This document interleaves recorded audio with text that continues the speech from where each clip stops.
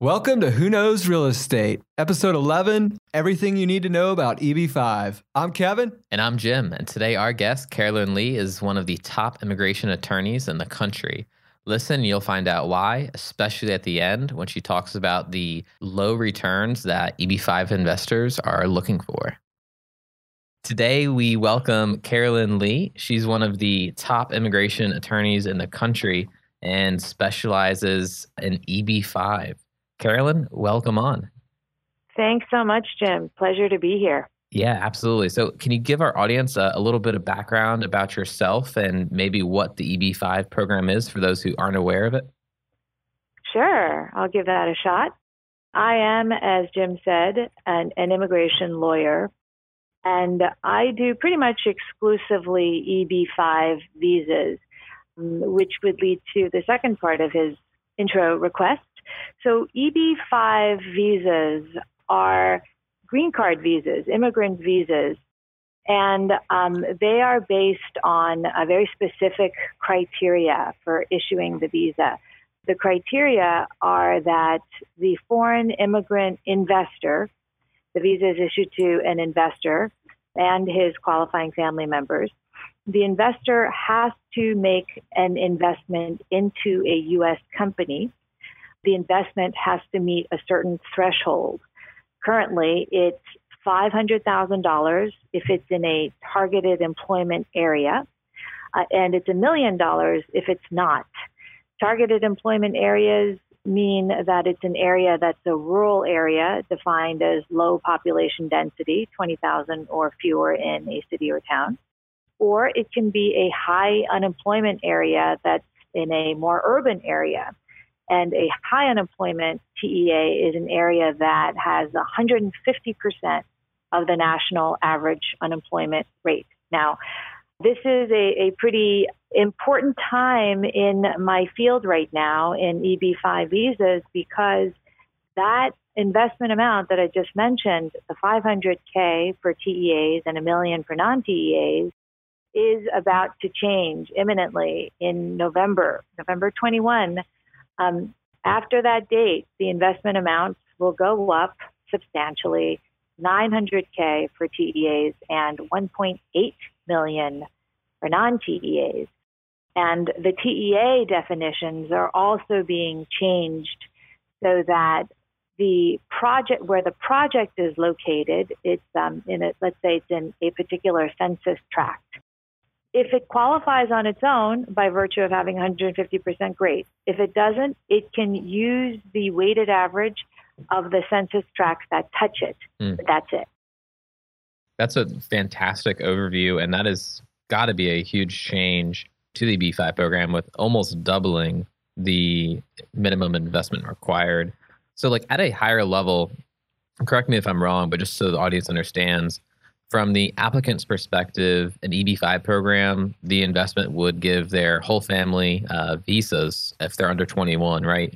If the project goes successful and is completed and it meets all those requirements.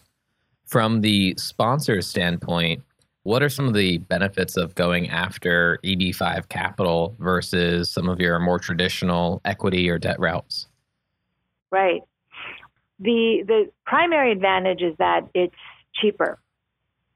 And so EB-5 gained prominence from being kind of a small, under-the-radar visa program and a capital program to being really on its way to becoming what it's now during the debt crisis around 2008, when developers were looking for other sources of capital. And they found it, and the program grew because immigrant investors were satisfied with much, much, much lower rates of return. Because for them, the real bang for the buck is ultimately the green card. Yeah. And I should mention the other requirement in addition to the investment is the job creation. So Congress wanted this program to not only be about investment, but also about job creation. So for each investor, there has to be 10 U.S. jobs created as a result of the investment. Yeah, I'm certain that a lot of folks see it initially and say, oh, wow, 900 or $1.8 million, that doesn't seem like that big of an investment to get citizenship. But like you just said, this primarily is a step they need to solve to get it done. So how do folks, like a lot of real estate investments don't always, encompass a 10 employees. So what do folks usually look at? Yeah, great question. So Congress modified the EB-5 program in 1992 by creating the Regional Center Program, which is the aspect of EB-5 that's really dominantly used today. And investors who invest through the Regional Center Program, which means that it's got to go through a regional center that's been approved and designated by USCIS as such, by showing that it would promote economic growth in a particular geographic area in the United States, that the job creation requirement can be satisfied by showing indirect job creation. And what's indirect job creation? It's job creation projected using economic methodologies by economists. So, when governments are typically trying to evaluate whether or not they should undertake a large-scale project, what are the benefits of a project like that? They would use economists who would use various economic methodology that actually have roots in being developed by the U.S. government, like IMPLAN and RIMS 2, to say, okay, if we put in X amount of dollars into this particular geographic area, what's the output? How many jobs are going to be created? And what are the other favorable economic impacts to the region? So USCIS allows those kinds of calculations to show the indirect job creation from a particular project. Now, those calculations do you work with someone else to help along those matters, or can you handle all that on your own for individuals for this program? That's another great question. It is definitely a team effort, with particularly with regional center EB-5 cases, because of that indirect job creation calculation component. So I'm actually very careful when I engage clients on the project side and on the investor side. And I say, and in my written engagement, I'm only going to help you with U.S. immigration laws applicable to what we're doing for you. This is going to involve securities laws. This is going to involve, transactions. And so there are transactional counsel involved. There may be tax implications for you. And certainly, I am not going to be the one running these calculations. I will review those calculations because I know USCIS's rules and policy regarding what they look for and for example, if a construction phase of a real estate project is less than 2 years, by USCIS policy, the direct jobs will not count.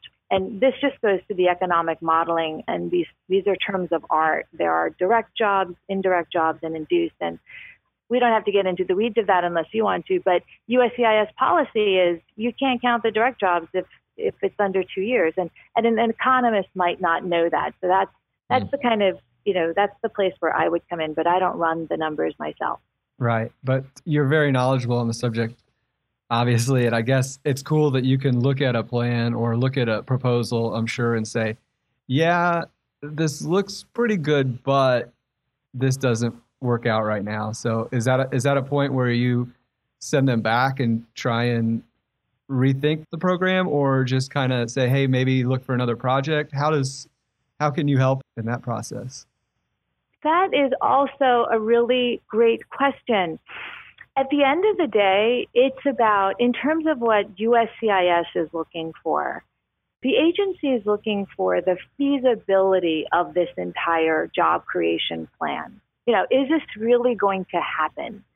And they're interested in asking that question because they want to be reasonably assured, that there is going to be job creation at the end of the day as a result of the capital going into this project. So the way they do that is they ask, well, so this is a real estate project. So are all the permits in place?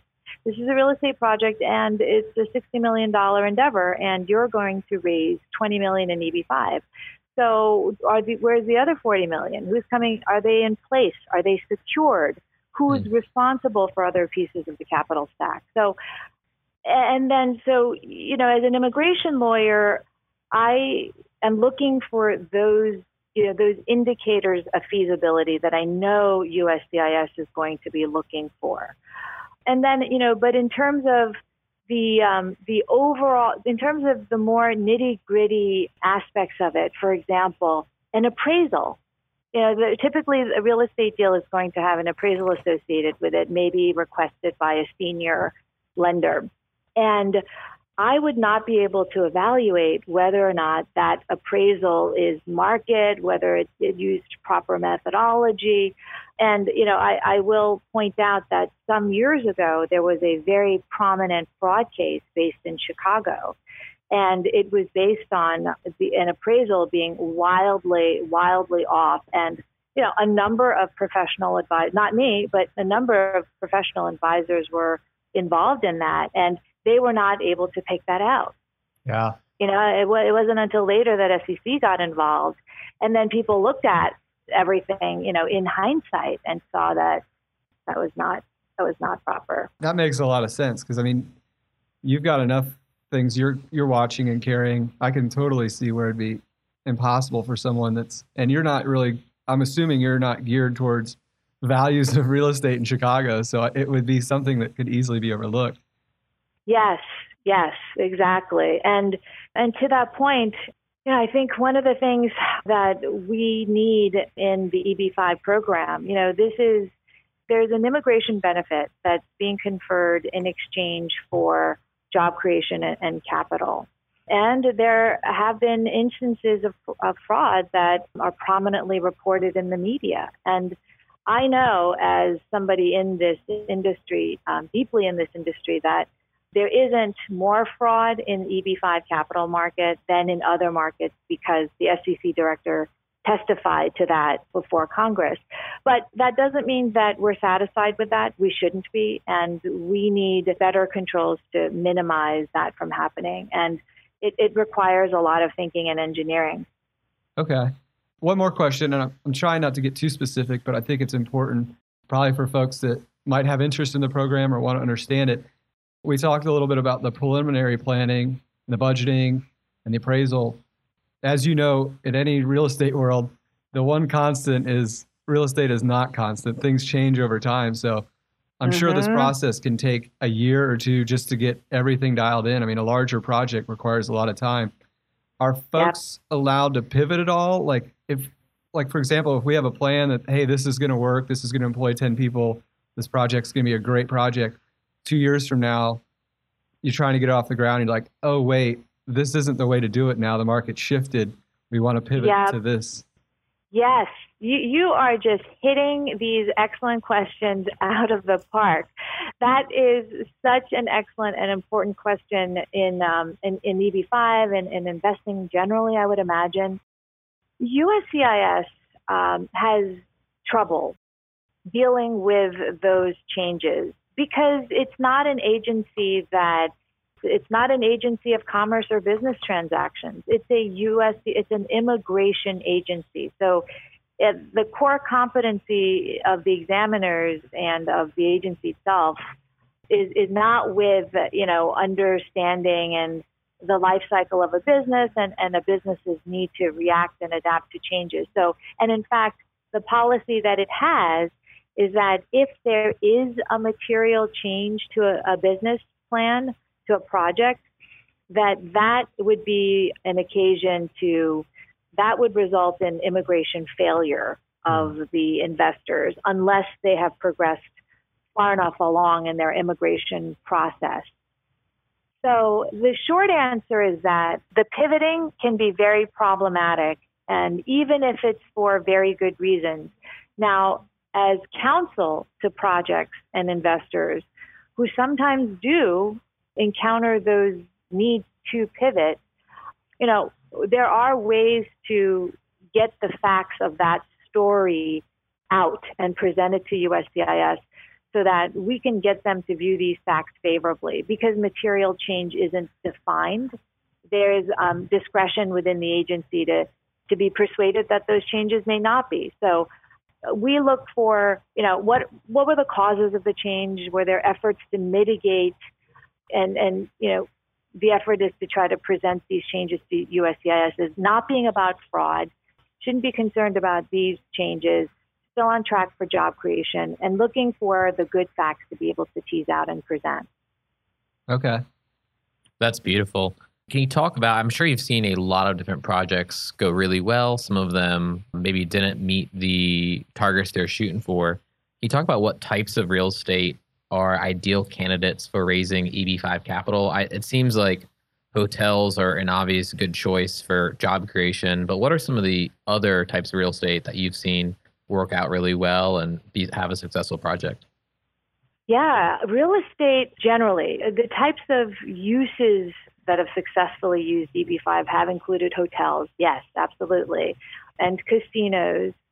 Also residential, single, multi-family residential units, because the construction model works very well with EB5. Because it's also, the evidence is pretty standard, and if it's presented well, it can be verified by reliable third parties, such as engineers, contractors, construction monitors, to show USCIS, okay, look at, this is the developer's budget to put this, multi-family dwelling project in this area. And they bidded for it, and they have a GMAX contract in place, kind of showing that the budget was market and that they have secured the builders who are going to get the construction going. That you will want to include with that not only those kinds of construction contracts, builders contracts, but also architects agreements. You are going to have in place permits that are, show that this project is shovel ready. You're going to show the financing in place. The financing now will often involve senior lenders, so USCIS and the investor market will know that there's been additional level of due diligence on the project. Somebody else has also found the project viable and the numbers reasonable. So the construction model works very, very well. And those numbers that have been verified, that USCIS and investors can see, others have looked at and verified as well, they go in nicely into the job creation model, which uses various categories of expenditures like construction. There's a category of expenditure for construction, and you put the dollar amount, and you have to do some things like deflating it to match the study year, the model year. And then so you plug that input into the model with that category of cost, and it spits out the output of jobs. So it's very transparent, and so that works very well for USCIS. So I would say hotels have been very popular, but in addition to hotels, I've done residential, office, shopping malls. I've done non-traditional real estate as well. For example, development of oil fields. So it's a versatile tool. And the key is, what are the objective pieces of evidence you can show to USCIS to show that this is, other people have looked at it, it's good, it's sound, and job creation is likely. Wow. I didn't realize that you could have such diverse projects through the EB5 funding. Can you talk a little bit about, from the sponsor, the US-based like real estate investors' point of view, what does the process of raising capital for an EB5 project look like? Do they need to have the land already secured and all of those agreements and bids and appraisal and bank connections already? Can you talk through a little bit about what that process looks like? Sure. So the process, I would say, has different phases. The first part of the process would be getting the project together and then documenting it for USCIS. So that would involve acquiring the land and the permits and all of that. And I can talk a bit more about that because I think that would be relevant to your audience. And then the second part of it is actually getting the investors who are going to buy interest in it, and for the purpose of getting green cards. And so the marketing is yet a whole other art and part of this. And it has various challenges at this moment, not unnavigable, but a special time in EB5 because we're at a pivot point ourselves in the EB5 space. Coming back to the process of setting up a real estate deal for EB5, the question was, well, do we have to have the land in place and all that? You won't find anything in the books that give you a checklist of what you need to have in hand before you're ready to file with USCIS. Because it's all about feasibility of job creation. That's what you're going to find on the books. So it's about how closely can I get to proving mere certitude. So have I filed projects where the permits were pending and not yet in hand? Yeah, because sometimes that's when a project has to launch. But is that as good as when a permit is in hand? No. But, even if you don't have a permit in hand in that example, maybe you've got all these other things. In this particular jurisdiction, the permitting process takes so long. And here are the experts and professionals we've hired to help us with the permitting process. We've cleared steps 1, 2, 3, and 4, and there's just a fifth piece that's left. Or maybe in another deal, I have all the permits in place, but we don't have all the financing pieces in place. Well, is that as good as a deal where I've got all the permits and, the capital stack completely locked up? No. But is the client always able to wait for all of those pieces? No. So then you go forward, and what you want to do when you are in a position where not every single piece that you would want ideally is in place is you kind of look at the totality of everything. So even if I don't have this piece, I've got these other pieces, and those are the pieces that you want to highlight. And, you want to advise your client and the client developer or the fund manager who's putting the deal together. Look, USCIS could zero in on that and ask for that secured commitment from your construction lender. And so just be ready for that. And what's your timing for that? I mean, are you in the bidding process for that? And do you foresee problems with getting that? And is it going to be in place in a matter of weeks or months? Because, if USCIS does focus on it, we might get that request in a few months. So we need to, we want to be reasonably sure that we're going to have it in hand to be able to respond. That's great. And going back a little bit even earlier, if let's say I have a real estate project I'm interested in putting together, who should I consult with? Do I go to a regional center? Do I go to an immigration attorney? Or is there someone with a specific experience or skill set who can help explain hey, here's all the pieces you need, and then walk through the project together? Yeah, this might be a bias on my part, but I think it's a good idea. It's good to start with an immigration attorney who has experience, because I think that professional is going to be in a position to sort of evaluate how ready you are, is how I would put it. Sometimes, I would get on a phone call with somebody who's interested or a group who's interested in EB5, and it's pretty clear that it's very exploratory. They're not really sure they need it or want it, and they just want more information. Well, then, a counsel with experience is kind of the perfect spot to have landed on, to just kind of get the overview of the land and what the process entails and all of that. And then other times I might get a phone call from a group that's very well advanced. They've done their homework, and they even know that they are, they're sure that they want to affiliate with a regional center. They're not sure whether they should form their own regional center. So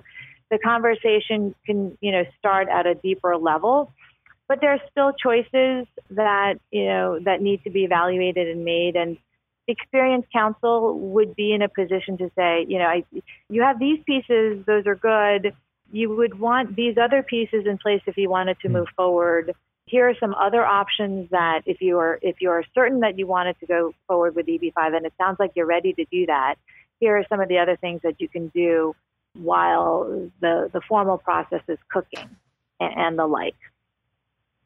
Then I think that's definitely right, is seek counsel. It sounds like immigration attorney is the place to start. And you talk a little bit about once you've got the project together and everything looks good from the attorney standpoint, you probably have a regional center lined up. What does it look like in actually raising capital and getting investors to invest in the project? How is that done? Because I assume that many of the investors aren't currently living in the US, so they're probably living out of the country. How do you market to them, find them? Do you need current relationships with them, or how does that work? That's the whole kind of, key to a successful raise is, how good is your marketing effort? Sometimes for smaller scale projects, the clients will have relationships already.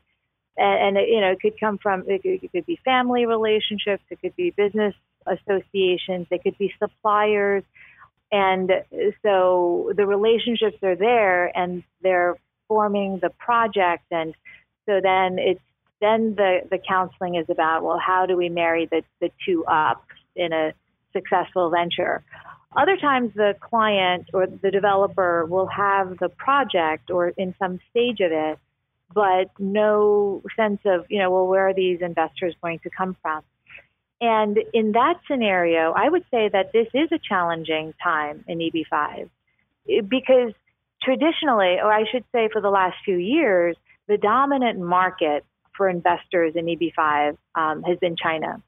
And there was a marketing infrastructure there. It was based on relationships with brokers. And so if you had a project of a scale, and I think smaller projects actually had more difficulty promoting and selling in China, then you would be able to try to market your project to the more established promoters and see if you can get a nibble. And that would be, and if you're successful in doing that, then that would be your pipeline to your investors. Well, we have a very, very long visa backlog for Chinese investors. So projects now are needing to be more nimble and go to other markets, South America, Brazil, other markets in Asia, like Taiwan, Hong Kong, South Korea, India, Vietnam, the Philippines. And because the marketing infrastructure is not as well established in those areas, it's more of, if you don't have those pre-existing relationships, then it is more of legwork and footwork, getting in there. It can involve attending trade conferences, meeting, laying the groundwork, and then, getting the time and space to talk about your project, all of which requires a lot of time and effort. And in a time when projects are also getting smaller. So I think that it's more challenging. You do have to be more nimble than I think one had to be some years ago. But I think it can still be done pretty successfully. Yeah, that's spot on for the real estate market right now, or just the market in general. Things are pretty hot. So it's hard to have a plan with that much flexibility, if that makes sense, like where you can have that much time, as you said, to go find that funding. It's kind of like if folks want something done very quickly now as far as buyers and sellers. So I totally get your point where if you don't have a flexibility in a project from a timeline standpoint, it's going to be tough to get it done. Yeah. I mean, I think to that point, I think people have to think more long term now. So if you have a deal that you're everything is in the building stage right now, or it's right up, you're about to break ground, now is probably not the time to do a deep dive in EB5. But now might be the perfect time to start learning more about EB5, and then you might decide in the course of that process that this makes sense for our group, and we should learn more about it. And then there might be a time when you say, absolutely, this is a good fit for us. And then it's going to be about laying the foundation and building the relationships. So, that's all probably an effort that's going to take it at least a year, probably closer to 2. Yeah. That's great. Can you talk a little bit about how EB5, that immigration program, compares to some of the other programs available to non-U.S. citizens? Like, I know there's like the L1 foreign manager, which I think has like recently gotten more popular. From some of my friends have told me about it. It might be like faster. Can you talk a little bit about how EB5 compares to the other ones and why applicants might steer towards an EB5 program instead? Yeah, great question. So the key attraction for EB5, or one of the key attractions for EB5, is that people with wealth can use the EB5 program to make investments, and they don't have to be actively managing those investments or be employed with any particular company. Most of the other visas that are in the employment-based category, like the L, require a work relationship, an employer-employee relationship. So that's one key distinction. In terms of what the other visa requirements are for those other categories, there is an increase in interest in L1s and in the green card companion to the L1, the EB-1-3. These are for intracompany transferees or multinational managers. And what that requires, the L is the temporary side to the EB-1-3. The EB-1-3 would give you a green card. The L1 would allow you to come in and temporarily work under that visa category. They're very similar in requirements, and the requirement there basically is that the foreign national, are coming into the United States to assume a managerial, executive, or supervisory position for a company. And you have to have worked in that capacity for the foreign affiliate of that U.S. employer who is sponsoring you. So it requires that pre-existing qualifying relationship between the foreign entity and the U.S. employing company, and it requires the foreign national to have worked for the company abroad for at least a year. So there are those other requirements as well, whereas with EB-5, there's no prior work history, no work affiliation requirement like that. There are other requirements. There are suitability requirements, but not, work-specific requirements. Yeah, so it sounds like it's a lot less hands-on that you have to be in the business, if I'm hearing you right. Okay. That's right. That's fantastic. Can you talk about some of the mistakes you've seen that investors and applicants should avoid or be aware of towards the beginning that you've just experienced?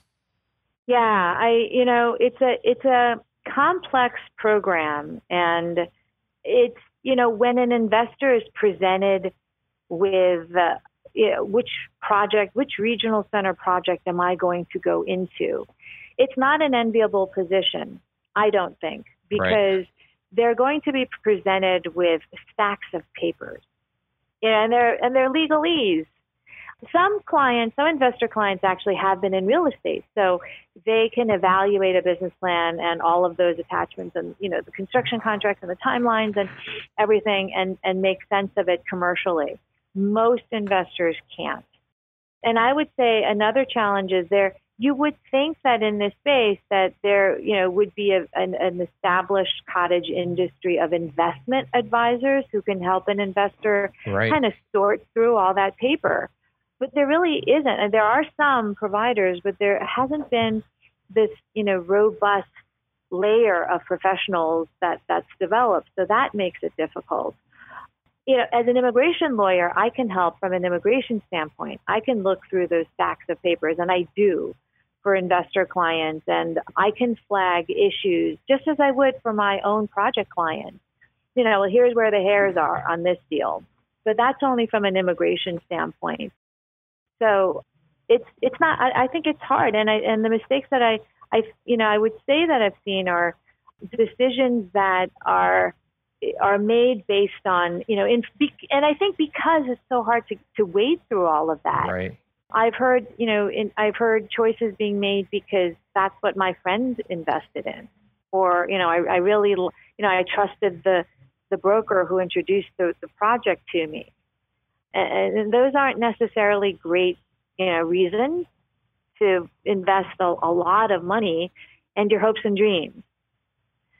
So I think that's something that the whole ecosystem can improve on is, how can we deliver good information that is as complete as it can be? Because, as lawyers, we're also going to worry about, well, is this incomplete information? And not so much. I think securities lawyers would worry about that, right? They want to give full disclosure. And so I think handing somebody a 120-page PPM allows you to say that I've given them full disclosure. But I think the reality is that it's hard for investors to absorb that. Yeah, it's hard for anyone, especially if they've like made their money in retail or manufacturing, to look through 120-page PPM. They're just going to look at the executive summary and go, this looks great. The building's pretty. It's going to create, 500 jobs. We only need to create 300. Like that, and I trust the guy who showed it to me. Yeah. It seems like they would benefit from having a third-party, unbiased consultant to come in and, dive a little deeper than just the high level. Yeah. Yes. Agreed. So before we wrap up here, I want to just touch base on, it sounds like from a developer standpoint, this is all a lot of work to raise capital. And I know you mentioned before that the returns that some of these EB5 investors are looking for are lower. Can you talk a little bit about like what the typical ranges that you've seen that they're looking for in return, so that we can or our audience kind of weigh the benefits versus like the amount of effort required? Yeah, I can totally see the sense in that question. Now, I think that it's going to have to be kind of a long-term investment, and as I've said before. So I do think that is how a developer will want to go at it at this point in where we are with EB5. In terms of the returns, I'm not sure I'm very comfortable speaking to that, because that's not something that I focus on as immigration lawyer. I think in terms of the traditional, so now I'm going to speak much, much more anecdotally and outside my sphere as somebody with experience in EB5 immigration law.